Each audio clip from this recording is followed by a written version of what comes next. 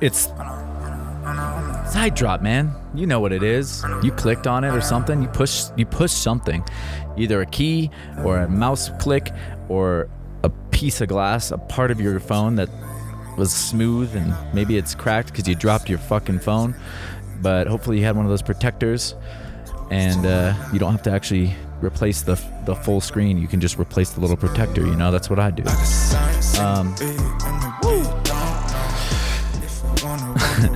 This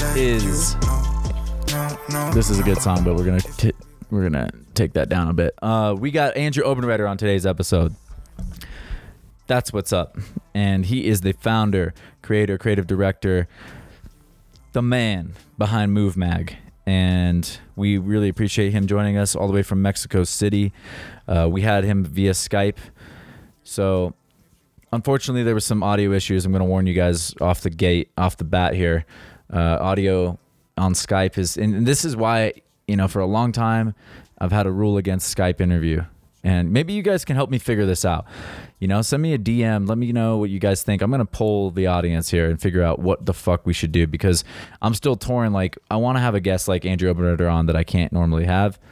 I'm sick of fucking Skype audio cutting out and just not really feeling as connected with the guest. Not sick of it. I don't want to say that. I'm just saying I want there to be the right balance, and that's something we talk about today. So maybe it's a mix. You know what I'm saying? We got Andrew Obenreiter on. They dropped their very first Jesus Christ, issue of Move Mag, the first print issue, the first publication kind of its kind. We don't want to go that far because, of course, there has been other magazines, parkour culture magazines, you could say even, but I really feel like that this is a milestone of sorts. Only time will tell, but this is it was really, really awesome to have it at this timing. When we get our Move Mag, we ordered a copy here at Height Drop Studios, is going to be delivered soon, hopefully, and we can maybe flip through that with you guys a little bit. But in this episode, we not only talk about the issue and a little bit of technology and some other things, but we talked about first and foremost, like kind of personal growth and identity and the path of figuring out who you are. So that's some good meaty stuff right there. I hope you guys dig this one. Much love for listening. Thank you, Obenreiter. Thank you, Andrew Obenreiter, for being a part of this. Can't say it enough. And get in that description. All of it's in there. You guys know what to do. We'll see you on the end of the episode. Enjoy. What's up, brother, man? Hey, we did it. Brother. Can you hear me? Can you hear me okay? I can hear you beautifully. All right. Yeah, you too, brother. Good to see you, man. How you been? Likewise, man. Phone tag in the morning is my favorite. Oh, yeah? Let's just start. Yeah, I'm great, man. I'm exhausted from not sleeping, but I can imagine that you've been working overtime, just doing late nights and who knows what, trying to get this thing out. Oh man, yeah, lots of just like manual shipping. Oh yeah, and, yeah, it's been good. Are you doing all the orders and stuff yourself, like shipping all the magazines and clothing?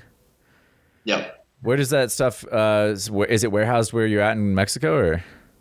No, we have warehouses in the States and in Europe for clothing and magazine. Nice. Damn, dude, you got a whole network bubbling up here. That's pretty amazing. Working on it, man. Uh-huh. I said working on it. Yeah, so, yeah. How have you been yourself? It's been a little while. It's definitely been a minute, dude. I think the last time we got to cross paths was like way back in Cherry Creek. There was just a day when we were all kind of just down training, if I'm not mistaken. And you were in town. It was after that, actually. Oh, if what? I recall. It was last the Storm Boys were in, and we were fucking around at the university. Oh yeah. Yep. Good catch there. Yeah, man. I mean, I did a whole lot, so it's not like, but it's what injuries will do to you, man. Oh yeah, me too, man. I'm I know exactly what that game's like. It's been a bit of a rough last couple of years, to be perfectly frank. It's just like, I think ultimately, like, I've had to like sort some stuff out. I had to like separate myself from whatever I was. Injuries will kind of put you in this direction where you're like, oh, maybe you have to realize who you are without parkour, or who you are without the movement that you're going towards, right? Or that you want maybe for yourself. And once I started digging into that, and then I started digging deeper and deeper into I was like, you know what, let's get to the bottom of this so I don't have to revisit it. You know what I mean? And, absolutely. And so I've been kind of going to the bottom of that for the last, like, I don't know how long, many months. And weirdly enough, I feel like I just finally figured out where my bottom is, like yesterday or something. And now I'm kind of feeling like, all right, we're good. Now we're back on the forward path, more of an upward path. Beautiful, man. What happened exactly, if you don't mind me asking? Yeah, well, and this is kind of interesting. I don't know if I mean, I don't have a protocol. I wish I had a better protocol for like, when the guest is like, all right, we're recording now, and stuff like this. I don't know if you're down to just take it from the top, because I think this is all interesting stuff. We'll just take it from the beginning of the recall. Yeah, man. Sounds good to you? All right. What happened was, and I've talked about it on the podcast, so I don't want to like drown or dull people to death on this, but basically, just I was on a trajectory. My body was not meeting my mind in what I wanted to do, and maybe that was, partially because of lack of discipline. Maybe I could have been more like disciplined about training and things like this, I learned. But, I just realized that I was not going to be able to sustain the trajectory I was on. And I was just feeling worse and worse. My body was hurting more and more, and I had to listen to it, and I had to take a step back. And once you start finally peeling back the layers, I feel like, oh, there's just more. Like, you think it's just this one thing. Okay, I'll just wait for my knee to heal. And it's like, it's not just about your knee. It's about your hip, and about your ankle, and about your soul. And like, then it goes like deeper than that, It's just like, oh, and by the way, maybe you're doing a lot of this stuff for even reasons that like you were running from something. And, there's lots of fascinating stuff that you kind of have to peel back. And as I've done more and more of the work, I've just had to siphon, all the gunk that was stuck, in my just deep rooted, like things that I hadn't dealt with, or things that I was using drugs or parkour in some ways to distance myself from, and thankful that, parkour has given me a place to put some of that energy in a healthy way. Give me, as much as it was a tool that I was kind of misusing on occasion, it was something that I knew was better than the path that I was on then, which was just like drinking and whatever, and just being super self-destructive. But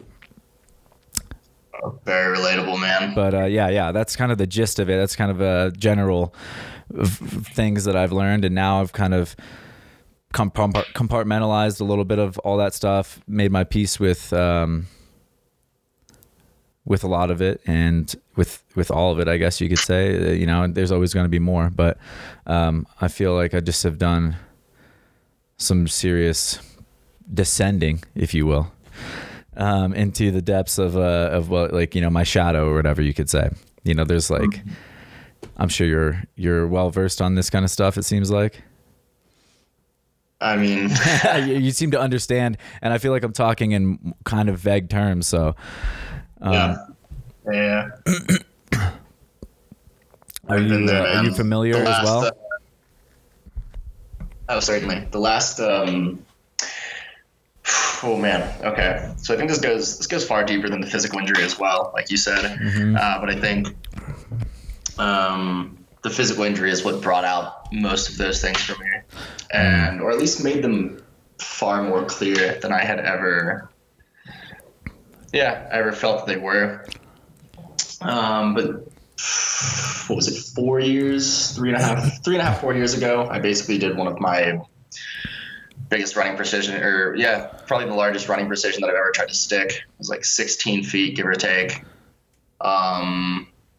And in short, I was not in a good mental space to be actually training. I told myself that I would go out and move that day for the sake of moving, but I wasn't going to work on anything that was kind of delving through the process of fear. And I didn't listen to myself.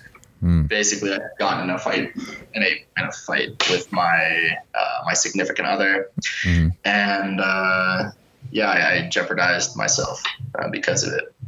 But basically, I fell short and hyperextended the entire way through dorsiflexion. Toe touched my shin. I walked off almost like nothing happened. And within like 2 minutes, I was like, okay, it's a bad ankle thing, but like it'll kind of work out.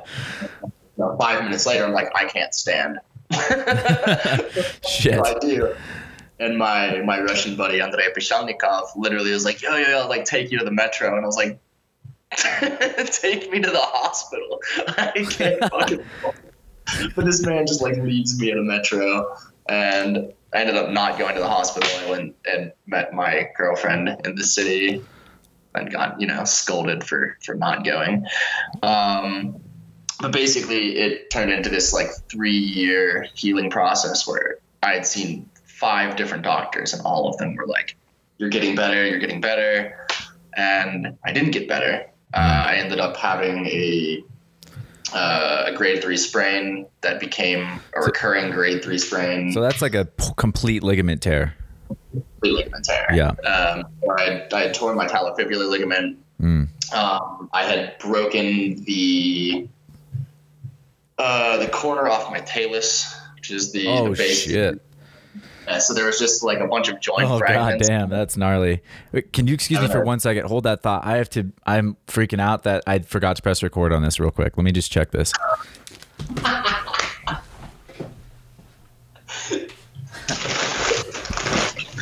I did press record. We're good. No worries. I was just like, oh shit, am I not getting this? Okay, sorry about that. So you broke the tip off of your talus. I broke the tip off my talus, and I was having, basically when I went in to see this final surgeon, he was like, hey man, so have you ever been to a party that you really didn't enjoy? And I was like, yeah. And he goes, well, so that's basically what's happening with your joint encapsulate. You're having this bone fragment party with a bunch of like unexpected guests that you probably don't want. And I was like, yeah, that figures why. One second, buddy. You're breaking up a little bit. Can you? Yeah, I think. Yeah, am I good now? You are a little bit sketchy still, but I think we're good now. Okay. Yeah, we're good. Yeah, so I ended up having to have in short reconstructive surgery, bone removal, and they had to remove a bunch of bone spurs. I think like 7 or 8 in total. So what should have been like me immediately going to see someone more qualified, I ended up like taking what could have been 6 months to like 1.5 years of recovery, and it's been like 4. So I'm moving again. I'm enjoying moving again, which is beautiful. But what I realized in the process was, like you said, there was so many other things that went into this healing process that were not just physical. I mean, you end up, it forced me to look at the romantic relationship that I was in. It forced me to look at why I was publicizing myself the way that I was, what I was doing certain things for, who I felt I was. And man, it was a hell of a process. One of the biggest things that I felt like it took from it though was the fact that I felt like, because of the position that I was in within the community at the time, that I felt this kind of pressure to be a specific person. And I remember like releasing my 10-year video, like I'll say like 5 years ago or something. And somebody commented, I don't like the feeling of this. It doesn't feel like an Andrew Obenreiger video. And I was like, what the fuck does that mean? All right. What? Random guy. Like, right? Like, because it's not happy, adventurous, and fucking filled with, I don't know, like a bunch of bullshit and people laughing. Like, my life wasn't that, you know? And it made me realize that I was forcefully making myself this character that was always happy, that was always like constantly adventuring and, you know, doing all these things because I felt like I was forced into this box.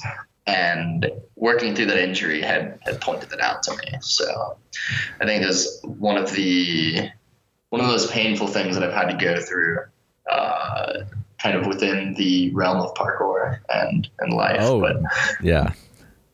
Yeah, it happens, man. It's a beautiful thing though, right? I mean, right? We're grateful for these challenges. I think that like, I 100% feel you, man. It's like when you wrap your identity up in this persona, you know, or if you feel like you're riding some wave that is giving you a lot of feedback and it's helping you in some ways, but then all of a sudden you might find it's not serving you the same. But you might actually not understand that until, you know, years down the road, or when you've had this injury and then you're forced to look at this and like, who is this person that I am pretending I'm being at this point?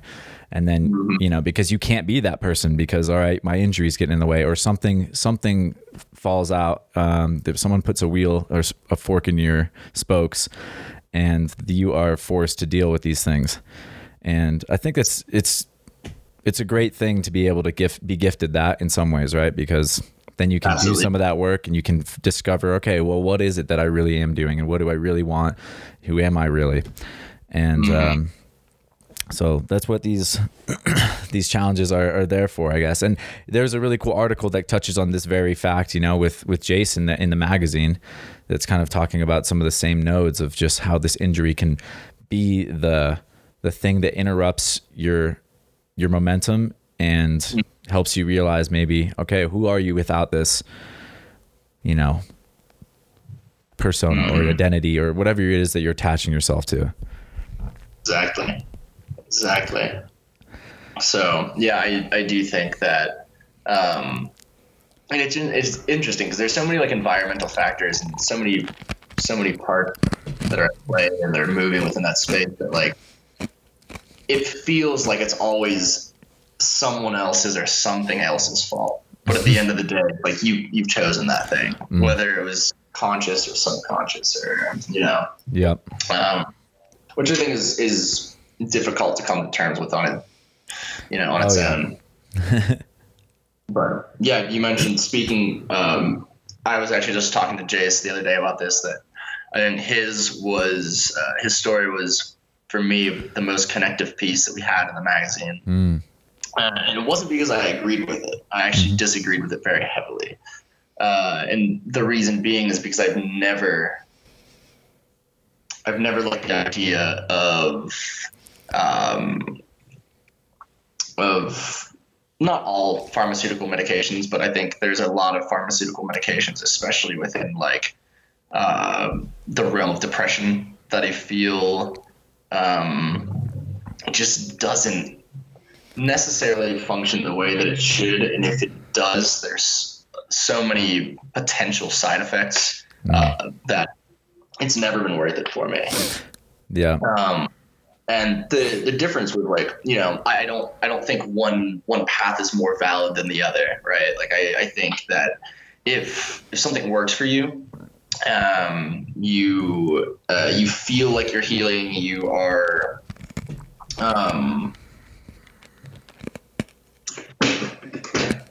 at the end of the day, if something works, right, I think that there's nothing to say that it's, you know, you can't, who's to say that it's right or wrong anyways, right? Those are both such subjective ideologies. But what I do think is that I just found myself within a very different path. Like I are very similar in the sense that, like, I was diagnosed with clinical depression, anxiety, more recently in like 2013 with PTSD from a plane crash, things of that nature. But I've never turned to pharmaceutical drugs. For me, it was, a lot of meditation, a lot of visualization. And yeah, while there were substances at play, right? Like I think one of the biggest things for me was psychedelic use. And something I'm super open about.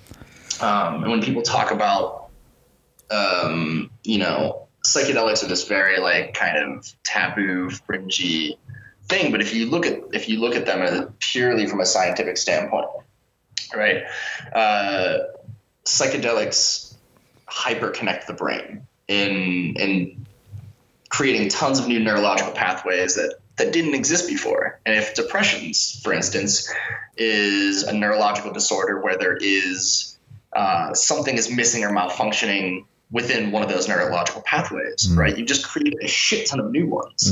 And if you are taking, I guess, the correct information, or you're forming pathways that are more conducive to your experience, then isn't it possible that you just fixed depression?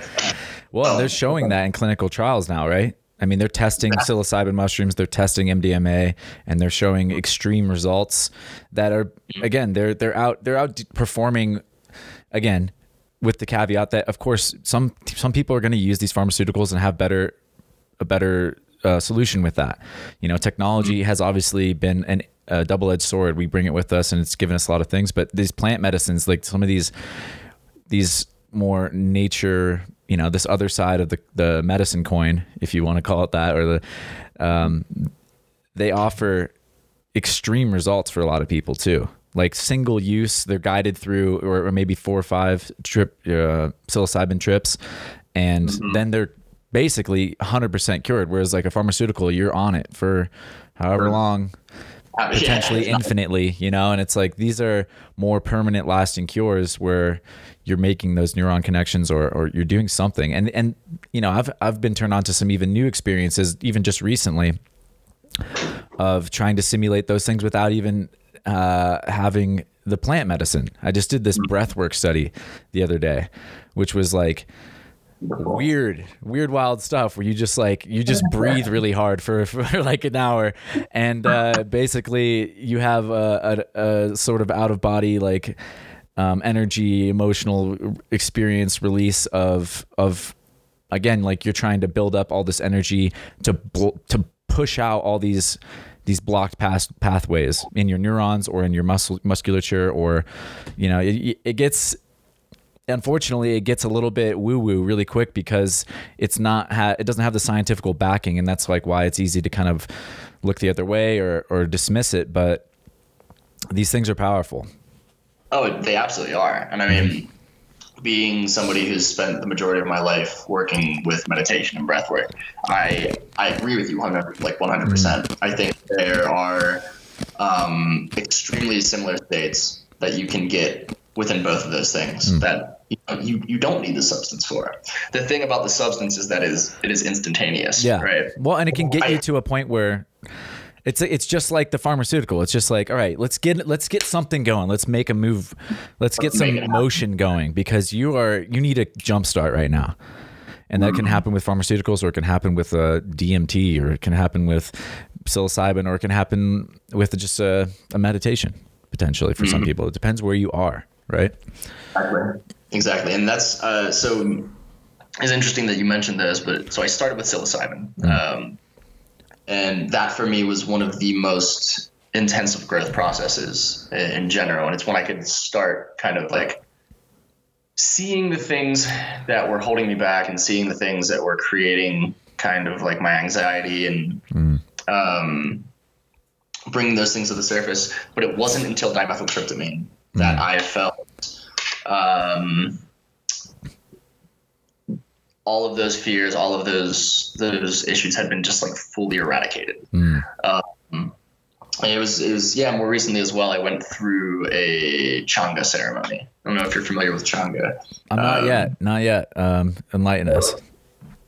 Changa is somewhere between like 30 and 50% dimethyltryptamine, and the rest is the plant matter that makes ayahuasca. So it's much more, which is also dimethyltryptamine. So it's kind of a DMT combo elixir. So the idea is it's a lot less intense than say just a pure DMT experience. Yeah. It takes you to very, very similar places.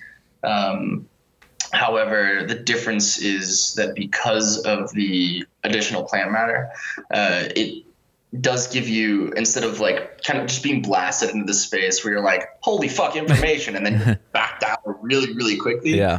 It gives you this space for observation and questioning. And man, easily the most profound learning experience of my, I don't even want to say my adult life, but probably in my life as Andrew. Yeah, but immediately like coming out of it, those things that I felt were holding me back and that were causing all these issues, all of them made sense. None of them were present other than the fact that I understood them. And this has been this way for months, that those things haven't resurfaced. They don't seem to exist. Not to say that they couldn't in the future, but I don't struggle with them every day. Yeah. As I eat. So. Well, that's the beautiful thing about some of this stuff, right? Is that actually you do get to a point where you're like, okay, I'm not carrying this anymore. You've actually sat down, like you've released this demon, whatever, this energy, this anxiety, this can go away. And you can free yourself of these things is what it feels like. And I've seen it, and it seems like you're experiencing it.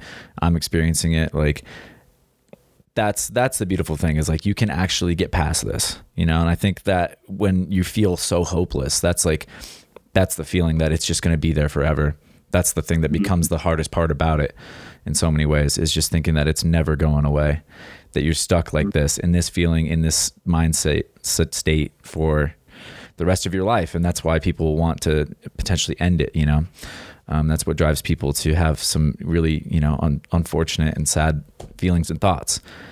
But exactly. These are the things that, I've seen it been working more and more, and I've been hyper skeptical of this kind of stuff too. But in the past, I've raised in a very modern world, and I'm turning a new leaf on a lot of this stuff and really embracing that side of it. I had a DMT experience last year for the first time, and yeah, obviously, like you said, it is a complete blast off and then return to just like, holy shit, that was a lot of information. What just happened? I just experienced like an entire lifetime in 12 minutes. Exactly. But what you learn about, you learn so much about yourself through some of these experiences, and that can open, again, like I was saying, for me, it opened up new pathways, new doors, and new neural pathways, I'm sure, in my mind to allow me to start dropping some of this baggage I was carrying, dropping some of these things that weren't serving me anymore. And it's been a process. It's not something that happens instantly, but it's progress. Just like in parkour, you suddenly find yourself further along. You start to once in a while glance back and be like, wow, I'm actually doing stuff that I didn't think I was possible 10 years ago or 2 years ago or 2 months ago. Exactly. And I think that's one of the things for me that like creates a lot of the skepticism is the idea that it is instantaneous, right? That there isn't some struggle within that process. And, like it's a difficult battle for me personally, because part of me does feel like it's an easy fix, and I don't like that. Yeah, right. Man. I know. I feel you. After my DMT thing, sorry to cut you off, but I was just like, that is some spiritual steroids. That's what I felt like. I was like, that is some steroids for your spirit. Like you can abuse that. I guarantee like you could overdo it. And I was like, let's be careful with this kind of stuff because it's very powerful. And I feel like I didn't overdo it. Luckily, I'm very grateful for everything in my experience, but I'm just like, okay, there are some shortcuts in some ways, or there's some jump starts, and Exactly. and they're not really shortcuts. It's like, all right, if you get to the point where that is where I needed it, it's because I had been whatever process that led you to that to begin exactly. with. So, but sorry, I didn't mean to. But yeah, I think that's part of like what you start to understand, and then you start to want and embrace that struggle and that long-term journey, and you don't need to maybe use these things as often or ever, because again, like the work is you've lightened yourself, you've dropped the extra weight. It's very true. I think one of the things that I've struggled with utilizing these substances or these medicines to kind of to further my growth is that part of me wants to go through the struggle of being like, okay, I do need to meditate 8 hours a day, or like whatever that is, to like or put in this physical process or this other mental process, and like just do it consciously all the time. And like, because I do think that idea of struggle is extremely important in the both the physical and kind of the growth of the human psyche or whatever. But at the same time, it's like if you can put yourself through like 10 minutes of just intense pain and struggle and be plunged into this like super intensive thought process and self-discovery, like why would you not utilize that? I think they're just two extremely conflicting ideologies. But at the end of the day, regardless of the things that I believe, they have helped. And I think that is the important thing. And then I can go from there, and I can take my 4 hours a day meditating and kind of do the things that I feel like I need to do to fulfill that other side of me as well. So I feel you. Yeah. And I think, like you said, it's all where that learning takes place is kind of just unique to you and where you're at and where you're on your own journey, right? It's what you need, and you believe it works because it did for you at that time. That's not to say that everyone needs to go out and do the same thing. Maybe in 20 years you'll feel like you're compelled to go down that path, or maybe never. Maybe you already did it. Maybe some of these listeners here have experienced some of these things, and they're like, they know exactly what we're talking about, but they're on a different trajectory now. Exactly. But yeah, it's not linear. These things don't just like, all right, here's the steps. It's just life is not really aligned that way. So yeah, but yeah, I'm very grateful for these things, and I think like some people don't need these things to be, they are challenged in another way. Maybe they grew up in a really rough environment and taught them some of these things that I needed some help learning, or I needed, some intelligence, some wisdom from like the spirit world or whatever you want to call it. But there's, whatever you believe, there's a full vast spectrum of existence, and some people are blessed with this kind of wisdom out of like, childhood, and some people takes longer. It just, we're all like gifted with different abilities. Just like Dom Tomato can do 40,000 huge front flips, and his knees are okay.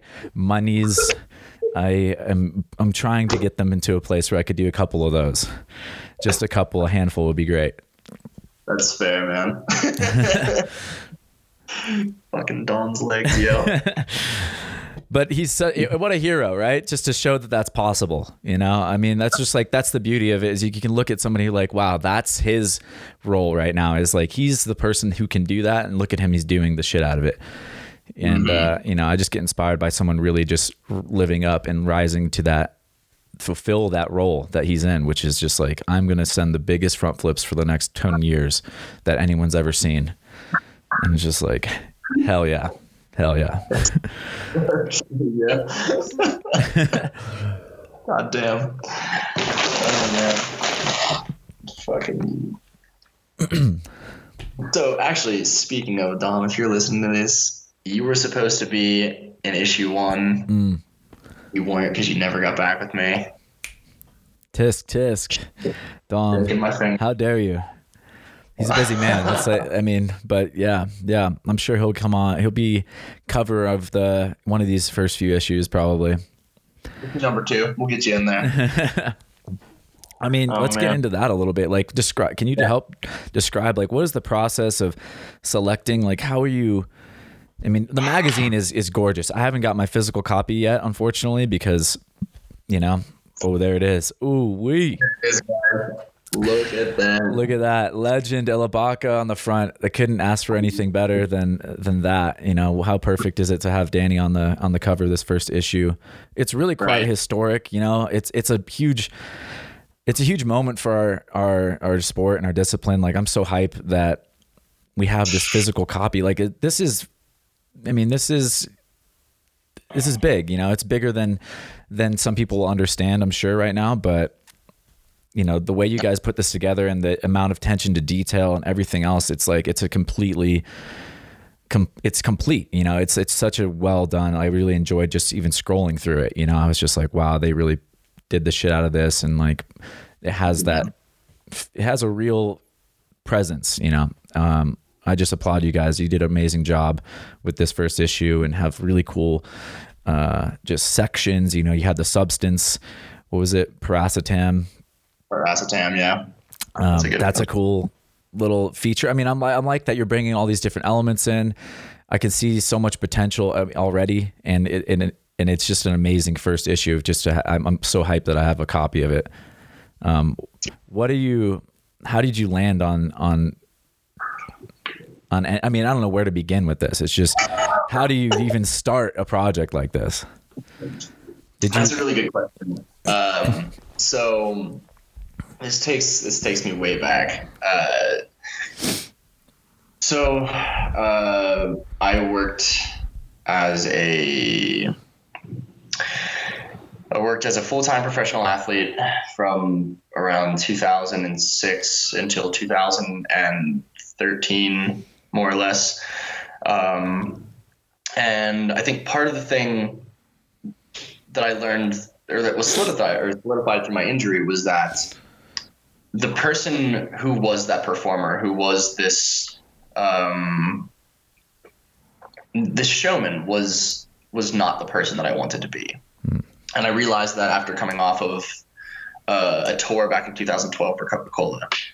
And it was a wonderful experience. Got to bounce around India for a month. The pay was beautiful. The experiences were beautiful. I mean, although being some of the most challenging experience I've ever gone through, they were beautiful. But the thing that I realized was that there was this complete disconnect between these two Andrews, right? There was the one who, on his within daily life, felt very humble, felt very connected with the majority of the world around him. And then there was the one that when he got on stage, he was this absolute ego-fueled showman. And it's difficult when you're performing for a crowd of 80,000 people, and they have no fucking idea who you are, but you're like a fucking rock star. Yeah. And I was fueled by that. And coming back from this, I looked at that, and every single show I would come down from this high and be like, no, I don't fucking like this. This makes me so unbelievably uncomfortable all the time. And because this was daily life, I couldn't escape from it, right? I had gone so deep into this hole of giving this ego-fueled version of myself to the world around to escape from. And it was the end of 2013 that I decided, I was like, you know what, I'm done. I didn't start parkour for this. This these experiences basically just fell in my lap. Mm-hmm. You know, I never searched. I never tried to become like a professional athlete. I never looked to be a performer. The experiences were just handed to me.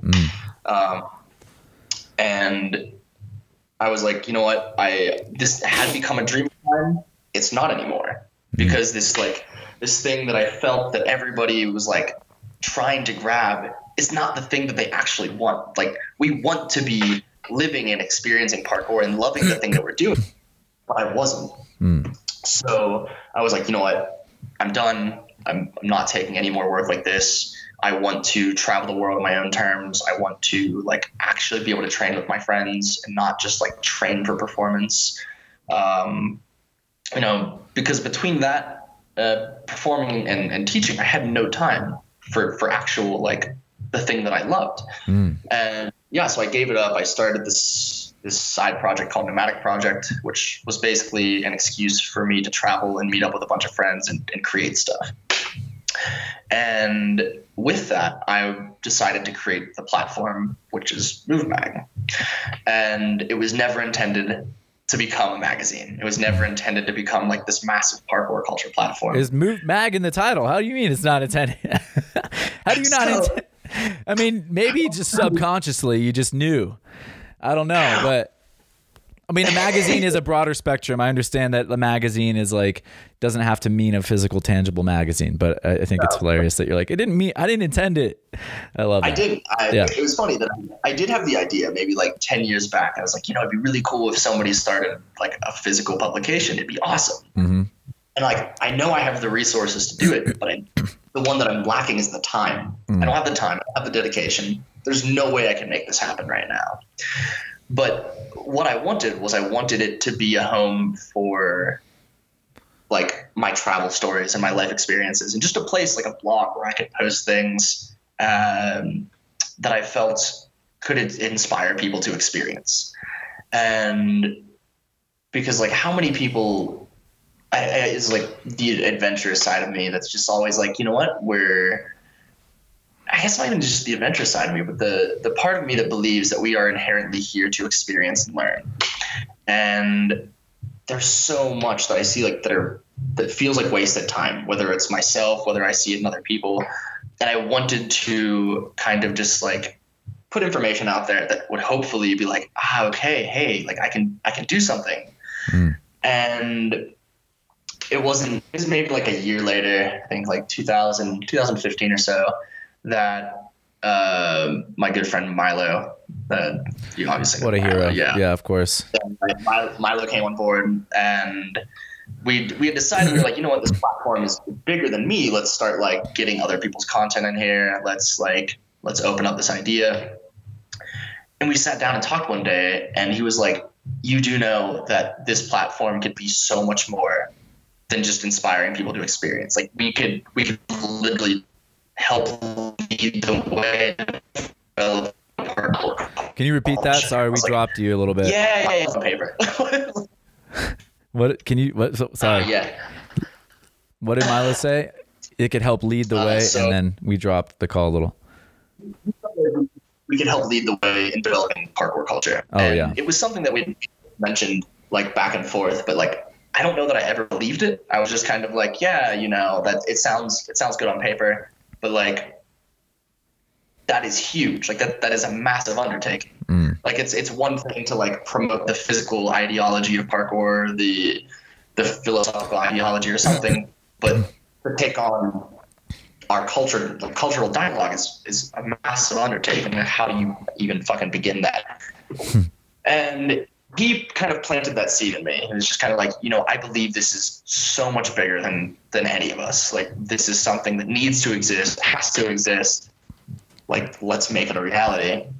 So we became like,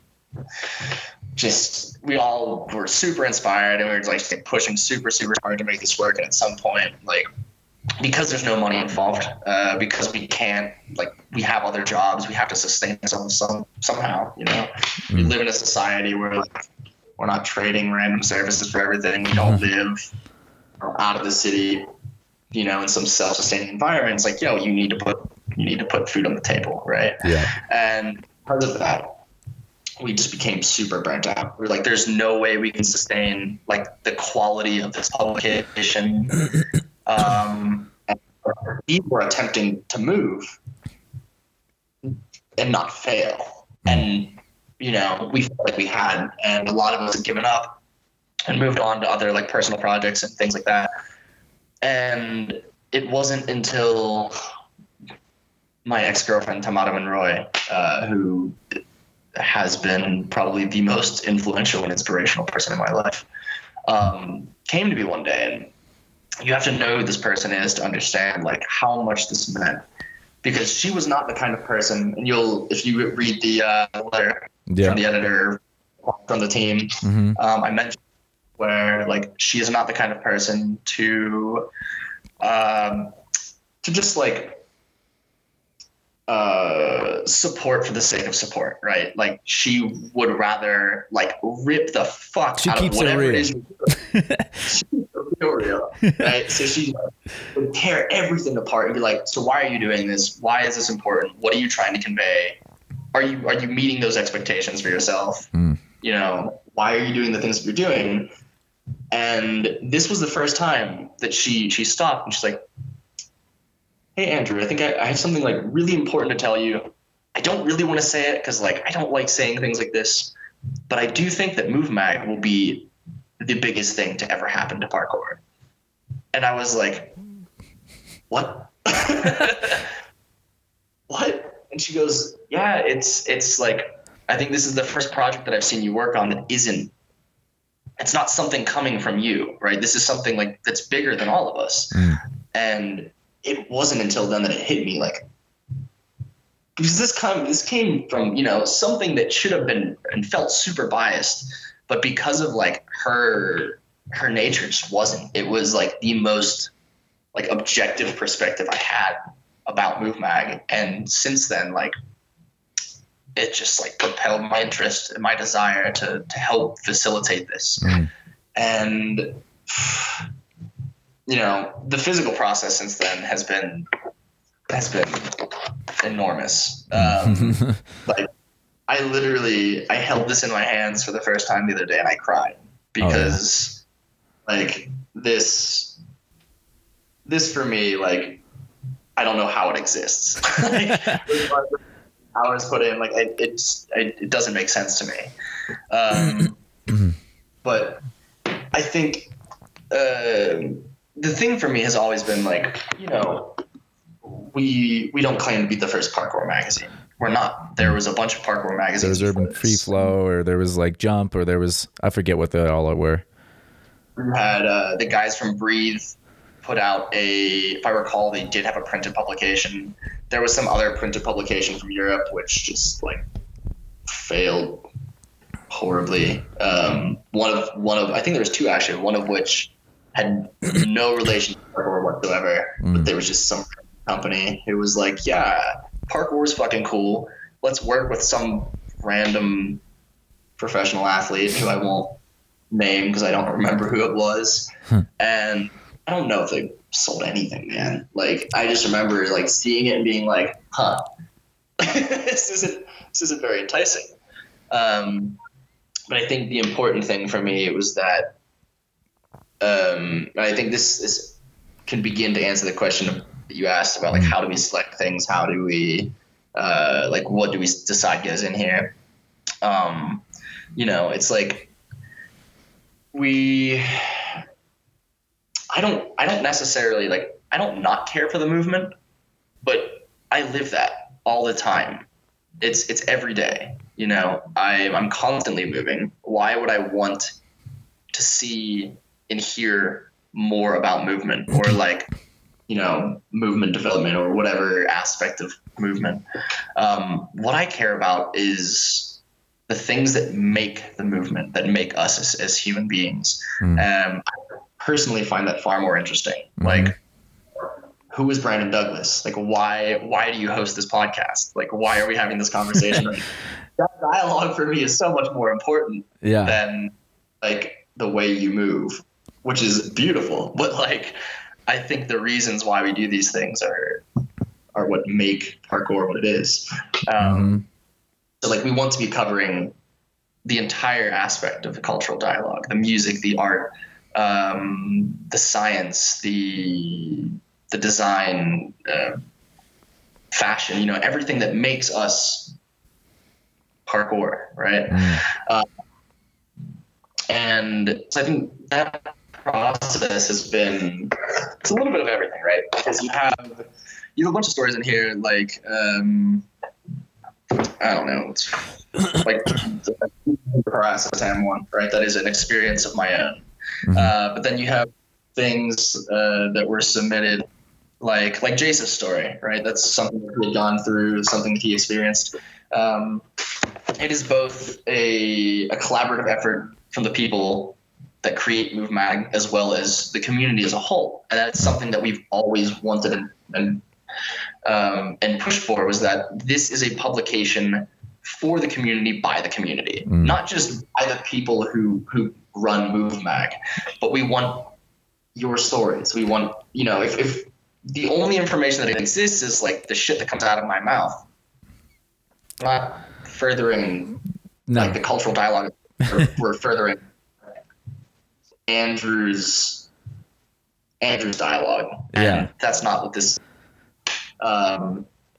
So yeah, I think that's yeah, man. I mean, that's powerful. I again, like, I think the publication itself is quite a monumental achievement, especially just to see, you know, I'm glad you guys are doing it with such intention and having this first one. You can see that, okay, this isn't something that was thrown together without tons of thought, tons of hard work, and tons of effort. And I mean, this culture thing is so important, because we need something that anchors us all together a little bit. And we need something that we can all collectively, and we do that a little bit already, obviously, you know, we've all in some kind of democratic fashion, like, elected store to kind of represent our community right now in some ways, right? Through their video blogs. And I'm wearing their shirt right now. And we elect like certain people through our own support to thrust them into the limelight, you know, and we need these things, you know. That's it's partly why it's and so important to have all these things developing, is because, you know, by not being the first MoveMag, the first parkour magazine, doesn't mean that it's, you know, that has no bearing on whether or not it's the one that represents parkour, and the one that we're all going to elect, essentially, you know, when it's a community-based project. And you can tell that this publication has so many cool different stories and people from the community that, you know, I'm close with. So I don't know if it's biased towards me, but I was very happy to see, you know, obviously Nick's in there, my best buddy Nick, in an ad from Strike Movement, which is really cool. And it's just, it feels really amazing to see this next evolution of certain things. And I love that it's not exactly like anything I've seen as well. Like, it could be about the movement. It could be kind of a mimic of Thrasher magazine or something like this. That's, you know, they have their own style, but it feels like it's unique and original as well. It's not something that's imitation or derivative of, you know, of course there's other magazines. You're not going to reinvent the wheel, but exactly. you did it authentic to your vision, the collective vision you guys had, it seemed like, and it shines through, you know. It shines through that you're committed to doing what feels right and not necessarily what will land or stick, you know, to the short term. Exactly.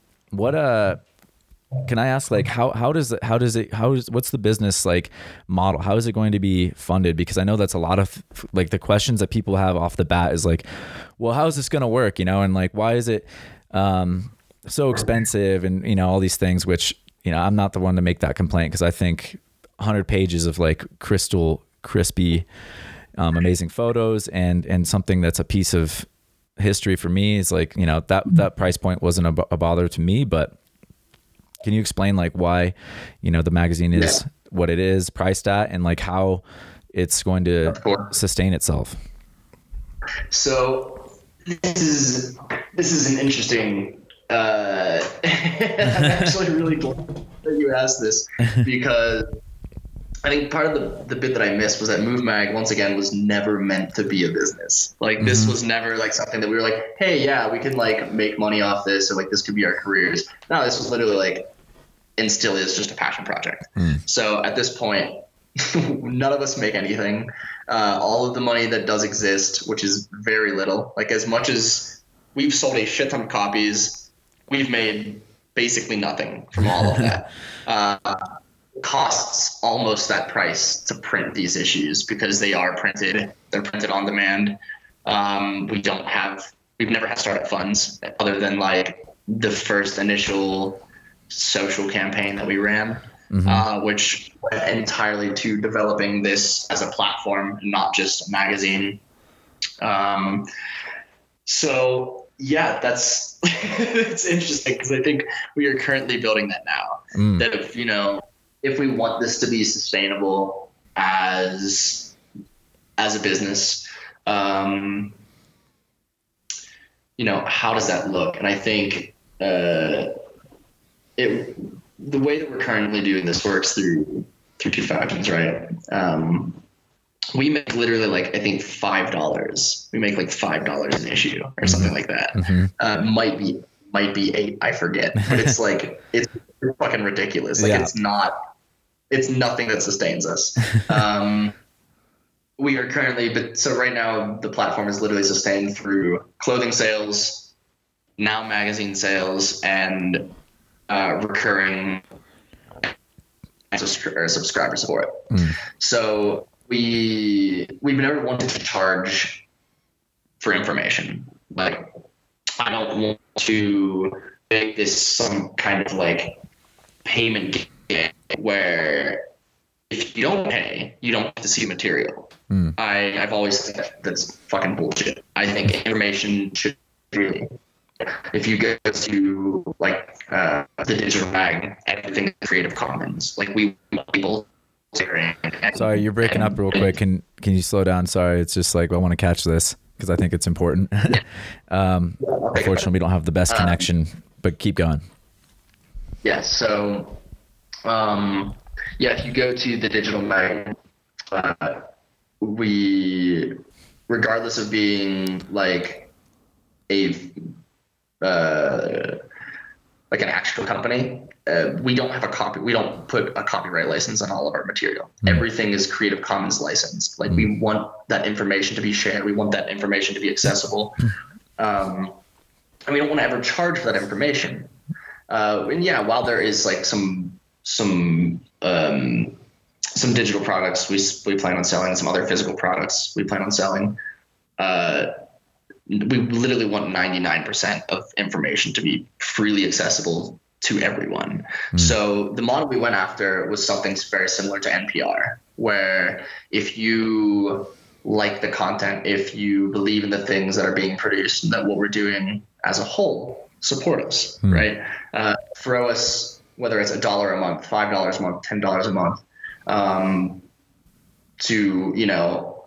where 100% of that money currently is going to paying web server costs, which are currently ridiculous because of how large our hosting platform is. We spend nearly $80 a month on web hosting. On top of that, we have like the Vimeo Pro that hosts videos and all that stuff so that we can have our own video platform instead of relying on spaces like YouTube.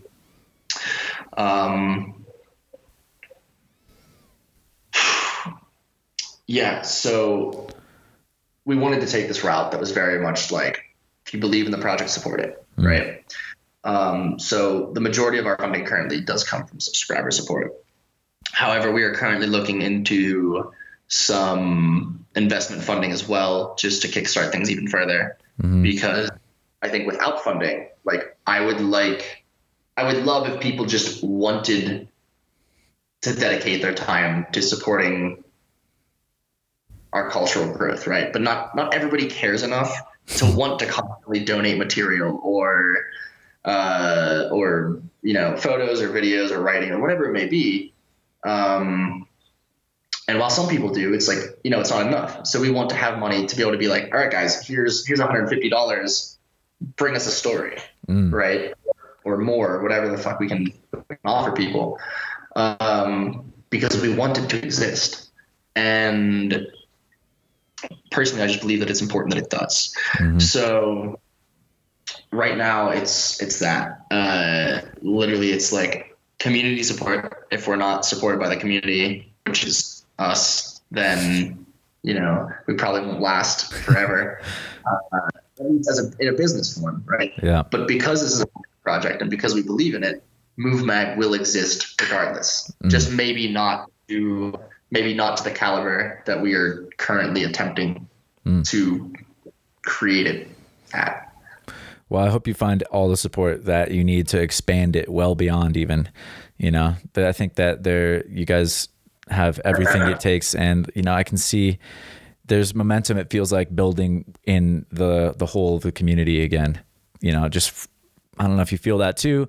Just feel like things are kind of like bubbling up again. We had this mushroom cloud and now we're kind of regathering energy. And I think we're going to, again, just be pushing towards a new era in some ways. You know, there's a lot of talk about the way that, I mean, you mentioned like the way that, how are we going to consume information in the future? Are we going to be, is it donation based? You know, I'm a firm believer as well. Like, I think things should be free. Like, I want people to just have the information. I want us to all just be creating together. I don't want to live in a world where you're priced out of information or you're priced out of knowledge or wisdom or even entertainment, you know? But how does that work? And how can we, you know, how does that model work? Can we rely on each other's generosity? And, you know, I think it's possible. I think there's definitely it feels like, you know, with the way that the internet, what it has done for us, it has turned like the RPMs up on culture globally. You just have like more revolutions every few months or years of the up leveling of consciousness or whatever you want to call it, of just people just starting to like, all right, we're starting to just like faster and faster spin towards what are we figuring out and what do we all want to do together and how are we going to work together, you know? So this age of digital capitalism and these things with Instagram now, it's kind of, there's a lot of contention, like how much time would we really want to spend on this platform? What are we doing? Like that's a really hot button topic right now is like, where are we going to take ourselves? Where are we going to take the future? And, you know, it's a fun time because I think like, again, it's turning over faster and faster. We're starting to really hone in on a more human version of what we want. Modern and human, you know?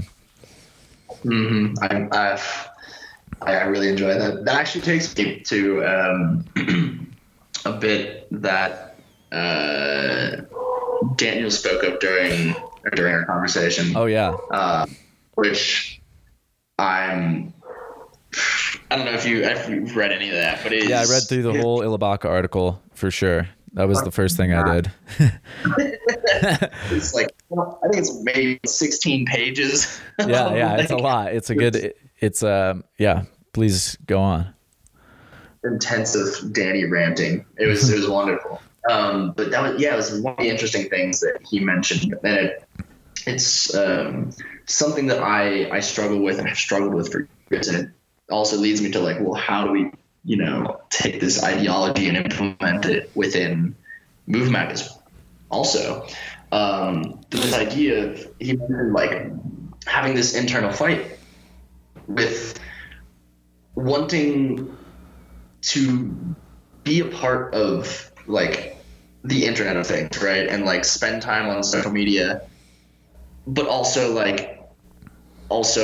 his the fact that he doesn't like social media, right? He would rather connect with people, like give himself 100% to other people in physical interaction than sit behind a screen. And like, it's the same thing. Like we were sitting here talking and he's just like, dude, this is beautiful. Like we haven't seen each other in years and we get to do like this thing, right? Yeah. It's cool. But it's not the same as if I was sitting in your apartment with you. That would be much nicer. Like, I wish you were here. Right, exactly. I wish I was there as well. But, you know, this is what we have right now. So it's like, but if we didn't, would we be forced to interact with each other in the physical world more often?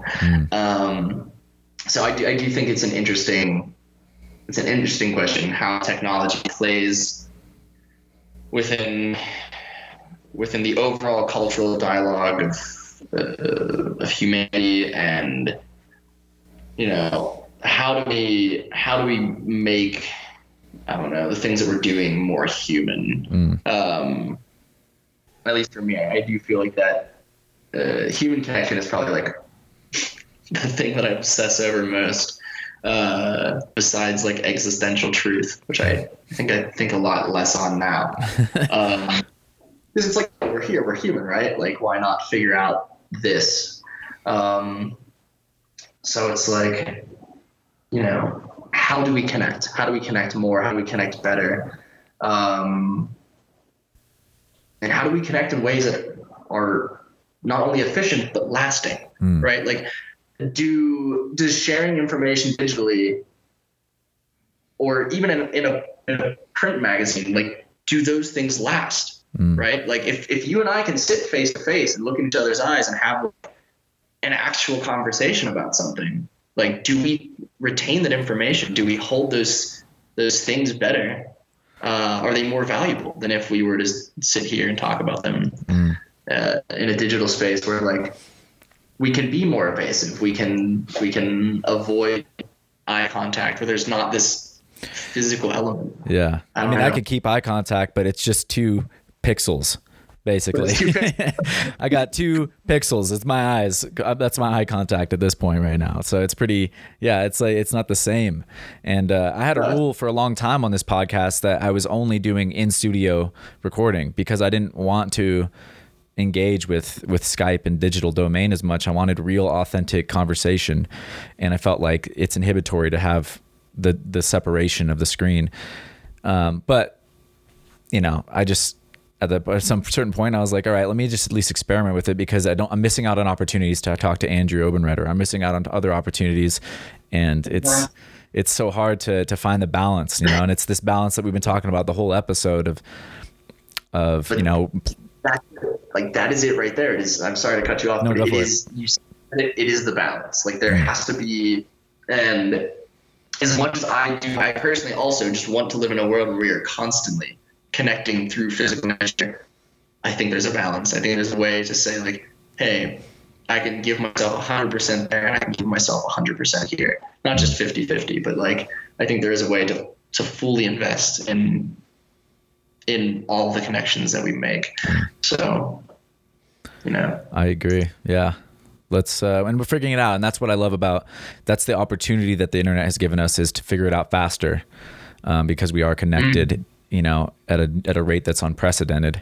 And I think Ilibaka compared it to, like, cigarettes, which I found really cool and fascinating. Is just like, we all thought that was healthy and it was a good technology or whatever. Like, we were all smoking for a minute, and then we kind of figured out, no, that's not really what we should be doing. It's fine, but maybe less or no, not at often at all for most of us now. Like, only, a handful of people smoke these days in the circles I run in, at least. And yeah, we will figure it out. It's we're figuring it out now, and it's quite amazing. I mean, there's never been a more exciting time, it feels like, but maybe that's just because I wouldn't know any better. Yeah, exactly. I think it's the one thing. I think it's hard to, we could be like, yo, man, like, run around in fucking Dark Ages, slicing people open with swords. That would have been pretty. But I think that's a different kind of exciting. Yeah. I enjoy this, man. I enjoy, not preparing for my life all the time, and connect with people constantly. I think it's beautiful. Yeah, no, it is pretty beautiful. I mean, how else could I have known or gotten to know so many people from all these different parts of the world? It's quite amazing. It is.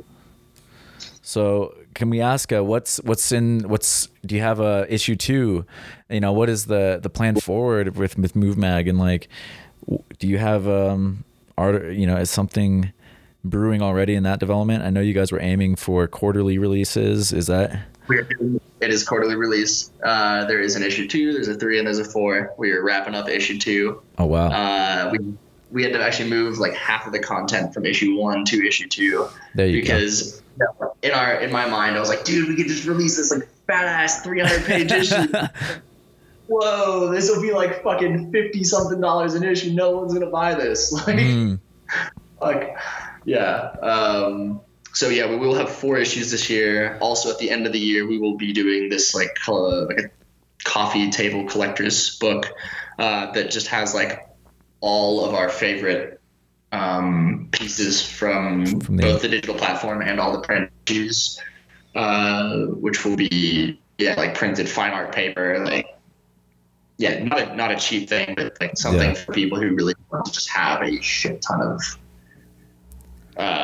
material to hold on to and something nice to look on, a shelf or whatever. We're all and it's a lovely, it's a fun experiment, like that's the beauty of like when it's a passion project, you're having fun with it, you're doing what it is that calls to your inner or higher self or whatever it is. Exactly. And this was something like I talked with one of the Moves Pro athletes, Kent, which you also know, Kent. Shout out. Hey, Fool's Jam's going on right now. It's April Fool's Day, is it not? No, it's tomorrow.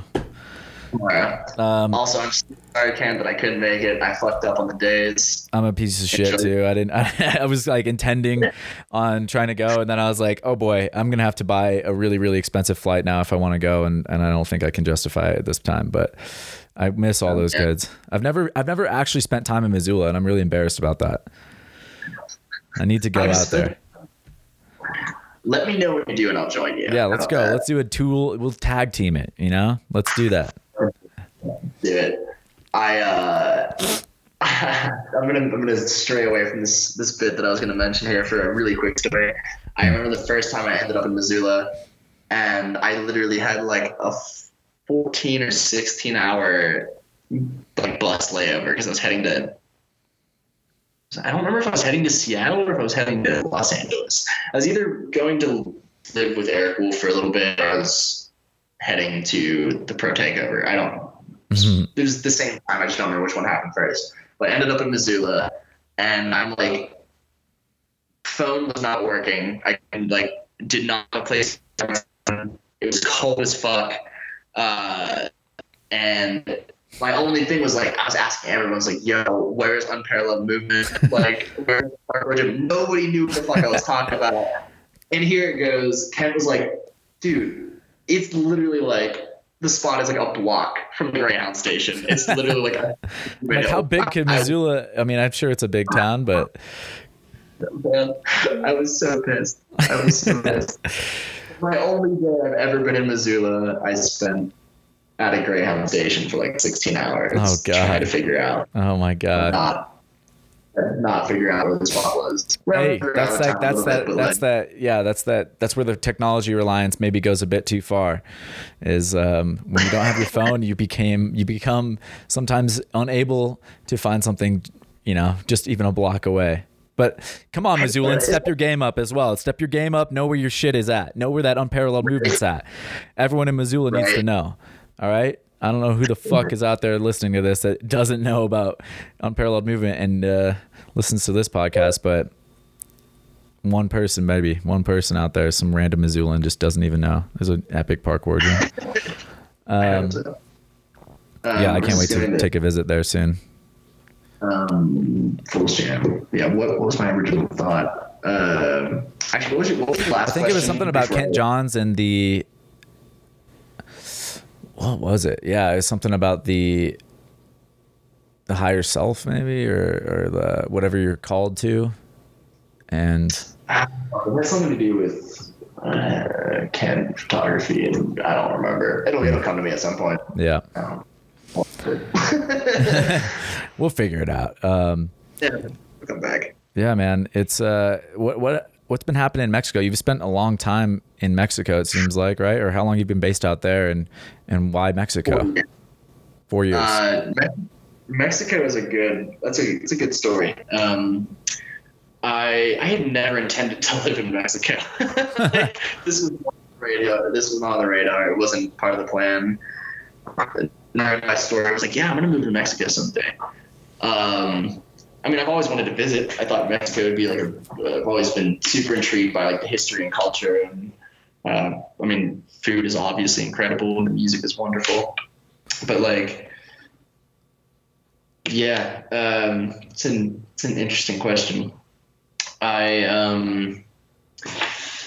So I first came here back in 2014 when the boys Dair and Nane from Urban Runners invited me and Ilibaka and Joey Adrian, Yohan LaRue, Josh Yaden and Natalia as special guests for like the national jam. And it was actually during a point in my life. Actually, I was just leaving Colorado. And yeah, actually, I think this was the first time that we had met, actually. But I was just leaving Colorado. I was with my ex-girlfriend Piari, or my ex-fiance Piari, should I say. And long story short, something happened between us. And like right before I was leaving, there was like some personal relationship drama that went down. And I didn't know how lost I actually was until I got here. So there was like one point that like Danny and Josh and Joey wanted to go adventure somewhere. And I was like, yeah, let me like hop in the shower. I'll be out in like 5 minutes or something. And I remember like just blacking out and crying on the floor for like 2.5 hours. And I like just couldn't pick myself up. And like, I just remember the guys like knocking on the like, is everything okay? Like, let's go. So like the entire time here, I was supposed to be training with people. I'm supposed to be leading workshops. I'm supposed to be doing. Hold up a minute. We're losing you again. I'm sorry. We got to get that. We got to get that Wi-Fi down to Mexico. Like, I don't know what's going on. Or maybe it's my connection. I think we're good. It's just it's tough sometimes with the Skype machine. See, and this is the why we wanted that. This is the other side of the balance we don't like. These poor connections. All right, it says it right here on my Skype screen. It says poor connection, and we want that 100% connection. Yeah, but I can hear you now. I can hear you. Okay. Right. Yeah. So I mean, I was supposed to be here, like training with people. I was supposed to be teaching workshops. I was supposed to, like, they had us taking photos and signing autographs and doing all these like invitational guest things or whatever. And I didn't want to do any of it. Like, I didn't want to train. I didn't want to talk to anybody. I just like wanted to be alone and sulk in my own shit, basically. And even like, though I hadn't told anybody what was going on, like the only person that really knew anything was Joey. And I talked with Daniel and Josh a little bit about things, but like Joey and I just like really opened up to each other, had some beautiful conversation, and out of everybody, he was really the only person that knew anything that was going on. And yet we're surrounded by like 2,000 other people, like being forced into this like crazy, this fucking pure craziness. And even though like I didn't want to be here and like be doing these things with people, like everybody showed me so much love regardless. It was this kind of like unspoken thing where it was like, I know that there's something wrong, but like, yo, I'm here for you. And I didn't know how much I needed that then. Like I didn't know what was going on. Part of me thought that it was just the relationship issues, and it wasn't. It was like, I didn't know who I was as a person at this point. This is kind of that point where I had completely lost who Andrew Obenreider really was and fell into this trap that I allowed myself to be in of like, of who I felt I needed to be for whatever reason. And I decided that I was going to come back to Mexico to like show my support. I wanted to come back and like do the thing that I should have done the first time, which was like teach a workshop and like connect with people. And I ended up only helping Daniel with one of his workshops instead. I didn't feel like, I had the ability to kind of maneuver this. So I came back a few months later, I returned to Pittsburgh, attempted to work things out within the relationship. It didn't really work. Came back to Mexico, and I'm gonna put out some information. It's like slightly incriminating, but so I had a friend who was like, "Hey, I want to." I was like, "Yeah, I want to do this workshop," and he's like, "Hey, what if we can get you a sponsor?" And I was like, "Yeah, that sounds great. Like, who's gonna sponsor this within a 2-week notice? Like, I'm just trying to do, like, pick up a public space, invite a bunch of people out, get to know people actually." Mm. And he was like, "Well, I used to work for the political party." Hey, like, whoa. There you go. What? Wait, so like, you want the Mexican government to sponsor this workshop? And he's like, "Yeah, man, they'd be totally down." I'm like, "What the actual fuck?" So like, that's badass. And, no, it was really interesting. So we end up having this event, which was supposed to be much smaller. But even then, like, we thought maybe like 100 people were going to show up at most. Mm. And he's like, "Very welcome here, but like, I don't think it's going to be that big." Right. So we pick up the scaffolding, we get all the equipment, get to take the spot set up. And like, we get there 3 hours early, and there's 450 people waiting in this line. And I'm like, fuck me. The Mexican government don't fuck around, dude. They spread the word. Dude, I was not prepared for this at all. Like, there were just really 500 people from the farmer community here waiting to jump on things. And I'm like, all right, so I don't know what to do. Like, you told me that we didn't need assistance. You said it was like, the people here are going to help. This is not a thing. I'm fully confident in handling 12 people. However, like, liability wise, I would like for every 10 people there to be like an assistant instructor. Yeah. And we were You're about 45 short now. Right. I was like, I don't know what the fuck to do. It ended up like, it was interesting because it was a very experimental workshop as it was, but we ended up, it wasn't necessarily about movement. Like, everybody expected I was going to teach like a workshop on like fluid movement development or something that I've done in the past. And this was something really new for me. It was this idea that I wanted to provide kind of my story through what it meant to find myself, and basically apply those ideas into movement. So we started with like a 30-minute meditation and visualization session, and after that, I basically read this story from my journal, which I've never been a very open person in my life. We gotta. Sorry, man. I hate cutting you off over and over again here, but it's dropping your audio.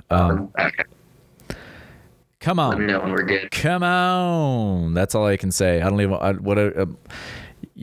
Pray to the gods of internet. Like, enhance the connection. Go. Yeah, maybe we'll do a rain dance here. Can I hear you? I think I got you now. All right, it's still pretty bad, actually. God. Whoa. Okay. Sorry, you said you open up about the journal. All right. So I opened. It was actually this guy sitting right here. So I have this journal, which is basically like maybe the past 4 years of my life experiences, and I ended up reading like 4 or 5 pages from this journal. And I had never shared anything, I don't think, as personal with one person, 500 people in my life. And like, I always felt like I was an open person. I was very much open to, experiences or ideas, but only ones that had nothing to do with Andrew. If it had to do with me, I was like immediately. Oh, dude. Oh, I'm sorry. We're losing you again. God, I hate to cut this off. Like, it's such a crucial moment. Like, maybe it would be best to call back, but like with a phone call instead, so we don't lose the connection. Revert technology. Let me try something here. Let's try something. Try to switch my connection real fast.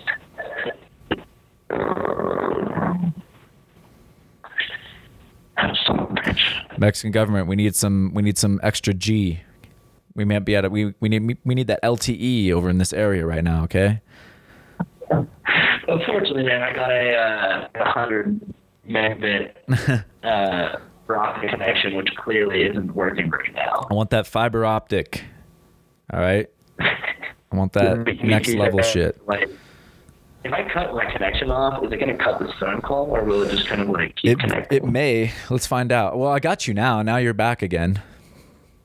Okay. Let's just see how it goes. We'll try this. See how it goes. If it works, it works. If it doesn't, well, I'll try the thing.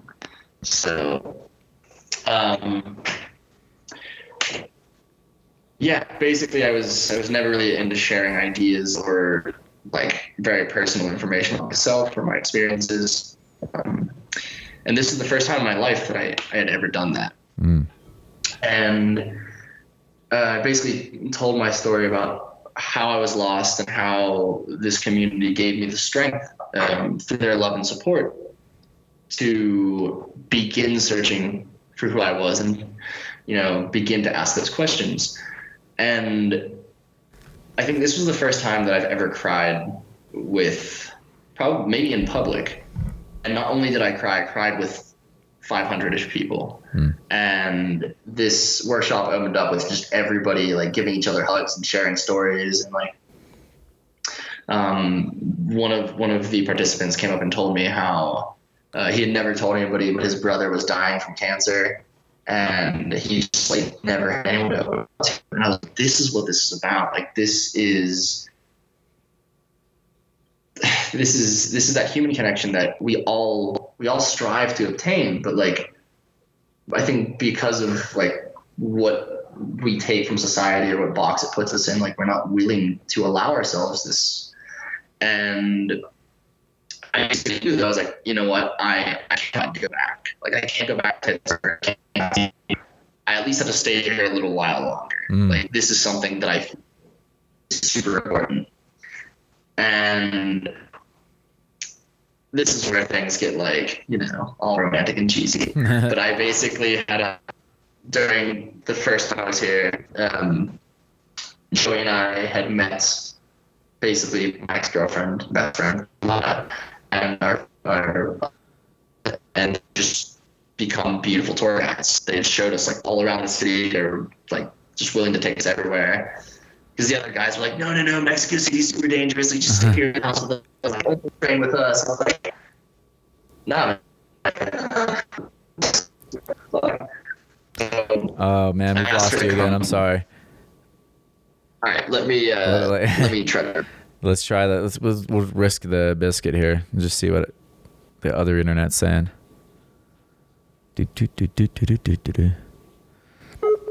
Reconnecting. Reconnection. Ooh. How's that? That's better. Maybe. It still says poor connection, but I can hear you now. Okay. Worst comes to worst. Like, there we go. Yeah. Let's just eliminate the audio here or the video. That might just help everything. It's not trying to transfer as many bits. Yeah, that's fair. Did I eliminate video? It looks like you may have, but you know what? It's working for me. Or I can't. Is it? Okay, cool. I mean, let's see here. What does this say? Can you see me? All I see is your little profile. But that's fine. That's fine. Maybe I'm still recording you. We'll find out later when I open up that file. But I can hear you, and that's what's important. That's what's important right now. Perfect. Yeah, that's interesting. I do have my video says it's on. I don't know. Whatever. Oh, there you are again. Cool. Yeah, so basically, I had met up with this girl who I asked to come pick me up, and our mutual friend was like, whoa, why are you going to get him at the airport? She's like, I don't know, because he asked. He goes, I think some shit's going to happen. And she's like, no, neither of us, like, no, like, that's not a thing. Neither of us feel anything. And she goes, no, I think you guys are going to fall in love. Like, that's what's going to happen. And we did. So I was just like in here for 3 years. And then, you know, also because Mexico City has easily the largest parkour community on the planet. Wow. It's very difficult to want to leave here. Yeah. I think there's like maybe 2,000 or so people that train like in the city alone. So there's never not someone to train with. But yeah, so that's what I've been doing. It's been my life here, man. Just train, enjoy life experiences. And plus, man, when you can get like 2 weeks of organic fresh produce that fills your entire refrigerator from like freezer to basin for like $30, why the fuck would you come back to the States? Yeah, man. I mean, yeah, I don't know, man. I don't know what I'm doing over here sometimes. I'm like, I don't need this much space, and I don't need this much grocery costs. That's for sure. Yeah, no, it's changing, man. There's definitely some being connected like this over the world does afford you the opportunity to be like, you know what, I can still do everything I need to do from this other location. And yeah, again, that's a double-edged sword, but it's a beautiful thing to have you just living your dream out there, man. I hope to come visit, you know, like that also gives me the opportunity to have a friend in Mexico City. I'm sure I have several thousand friends in Mexico City soon, you know, if I do visit. Sounds like there's just a huge community out there. That's amazing. It's massive. The spots are fucking beautiful. The weather is always summer. Hey, you can't be mad at that. Can't go wrong. No, you can't. I mean, once again, this was never my plan. I had planned to, like, you know, my art light, I think, in Madrid. I went to Spain, and I was like, you know what? I'm not coming back. Fuck the laws. 3 months, forget that. I'm just gonna like live in someone's fucking basement. I'll just avoid police at all costs. Yep, didn't go back to Spain. Been in Mexico for 4 years. It's the longest I've ever stayed in one place other than like where I was born. So that part's a little weird for me. I don't like feeling like I've settled somewhere because I enjoy constantly. Yeah. But it's very hard to be like, to look at this and be like, this is totally home base. Like, there's no reason why like this can't be the box that I come back to like as I'm traveling the world. So, I mean, it's cheap. It's, you know, it's beautiful. Everyone's lovely. It's not what people say on the fucking TV. That it's what polluted or something, like with the, I don't know. What's Mexico City's like negative connotation is that it's so big that the air quality is bad or something like this? Air quality is terrible. Oh, okay, well, and it's super high up in elevation, right? So you're definitely pushing your lungs to a new domain of strength. Oh yeah, it's. I forget how high we actually are, but I think it's above like 9,000 feet, or you know, I don't know if it's kilometers out there, but it could be like as high as 10,000, isn't it? What is Colorado at again? We're at about 5,500 feet, roughly. Like, you know, depending where you're at, but like 5,000-6,000 feet throughout the Front Range, and then, you know, we're 4,000 to 6,000. Yeah, I think Mexico is closer to 10K, but I could be wrong. No, yeah, you guys are definitely way higher. Yeah, it's more severe up there. It's pretty wild. The crazy thing though is, so the city is basically like in this giant dish, right? Mm-hmm. So you have like mountains that surround the city, but it's built in this valley. So, and because we're so high up, the pollution will just like come in and get trapped in this like fucking dome and stay here forever.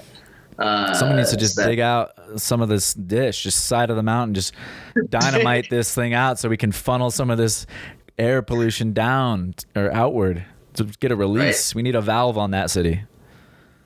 That's it. I wonder if that's a thing. Yeah, but aside from that, it's like, everybody, every single time I get questioned, it's like, oh, wait, whoa, you mean you live in Mexico? And you're like, yeah. Like, where else would I be living? Fucking New Mexico? Yeah, I don't know. I mean, well, I don't know. Maybe, I don't know. Yeah, Mexico. The landlocked Mexico is different maybe than like coastal Mexico, where there's like all these resorts, which is what people a lot of times think of, I think, where people vacation versus where people live. Exactly. And everyone's like, oh, but isn't it dangerous there? And you're like, I mean, I've heard gunshots in Pittsburgh. I've had guns pointed at me in Pittsburgh. I've never seen a gunshot here. I've never seen anyone stabbed in person. I don't fear for my life on the daily. There you go. I mean, sure, fucking the cartel exists. I think like 70% of taco stands, like, longer from the cartel. Tip your taco stand patrons. It doesn't fucking exist, man. Like, it's not gang, man. That's just not real. Like, it's so far away, even if it's so close. Yeah, man. Like, I mean, I've never been robbed here. I lied. I have been once. I didn't even know it. I had somebody like sneak a cell phone out of my pocket in the metro. But like, I've been like robbed at like basically gunpoint in Boston, fucking robbed. Nothing has happened here that makes me feel, unsafe. And of course, it's all like super these days subjective bullshit, because you can look at studies and be, it's still dangerous, but like, no one here sees it. Yeah. Beautiful city, beautiful people. I hope I can come. I really want to come visit, man. It seems like it's definitely a place where I need to spend some time. I'd love to. I've only flown over it, and I've seen just the vastness of it from an airplane, but that's pretty much it for me. It's so cheap from fucking Colorado. Oh, I'm sure. I'm sure I can get over there for, I'll just throw myself in a duffel bag and, $20. I'll just have some strong dude pick me up, throw me around a little bit. $20 to him, $20 to baggage claim, take a nice nap, take a bunch of melatonin. I'll just sleep the whole thing out. Yeah, man. Well, I think maybe it's a good time to wrap up. I don't want to have this connection keep dropping too much, but I want to give you an opportunity to, what's the thing people can do to get involved with Move Mag more? Or, again, we know the subscriber support is really important. Is there any like other message that you want to share with people and how they can look forward to what you're up to next? Absolutely. So we are constantly looking for people to help with the actual production of the magazine. If you want to come and join us regularly to create stories and create content, feel free. We have a section on the website under careers or work or something like that. Check that out. We're always looking for help. Aside from that, send us content. Go to movemag.com/submit. Send us photos, videos, story ideas, whatever you got. If you want to help and you have the resources to help, whether it's a single dollar, whether it's $1 a month, whether it's $5 a month, whatever, you can go to movemag.com/subscribe. Otherwise, grab a copy of the print magazine. And it's, 112, is that right? 112 beautiful pages full of stuff.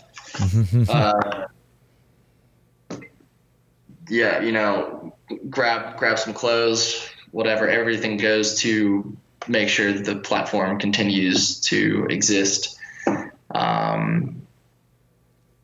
Otherwise just share things, get the information out there. Any help is, greatly appreciated. Awesome. So. Yeah, man, we'll be sure. Of course, that's all going to be linked where, appropriate links lie and reside. And thank you so much for, just doing everything you're doing, man. I'm so excited. Obviously I loved reading through it. Can't wait to get the issue. I'll probably show it off on the next episode when it's here. And cool. Thanks so much for coming on, man, and being a part of the program. dude. Thank you for having me. And otherwise, I should be in your neighborhood soon. You gonna come to so Colorado soon? I am. Oh, hell yes. Alrighty, gang. That was it. Hope you dug that one. Thank you, Andrew, for coming on. Thank you guys for listening. If you have a thing you want to do today, go out and do it. But if you don't know what you're going to do, go into the description, support what the guest is doing, support what we're doing. We appreciate you guys already being here. And shit, that's pretty much it, gang. That's it. I'll see you guys on the next one. Peace.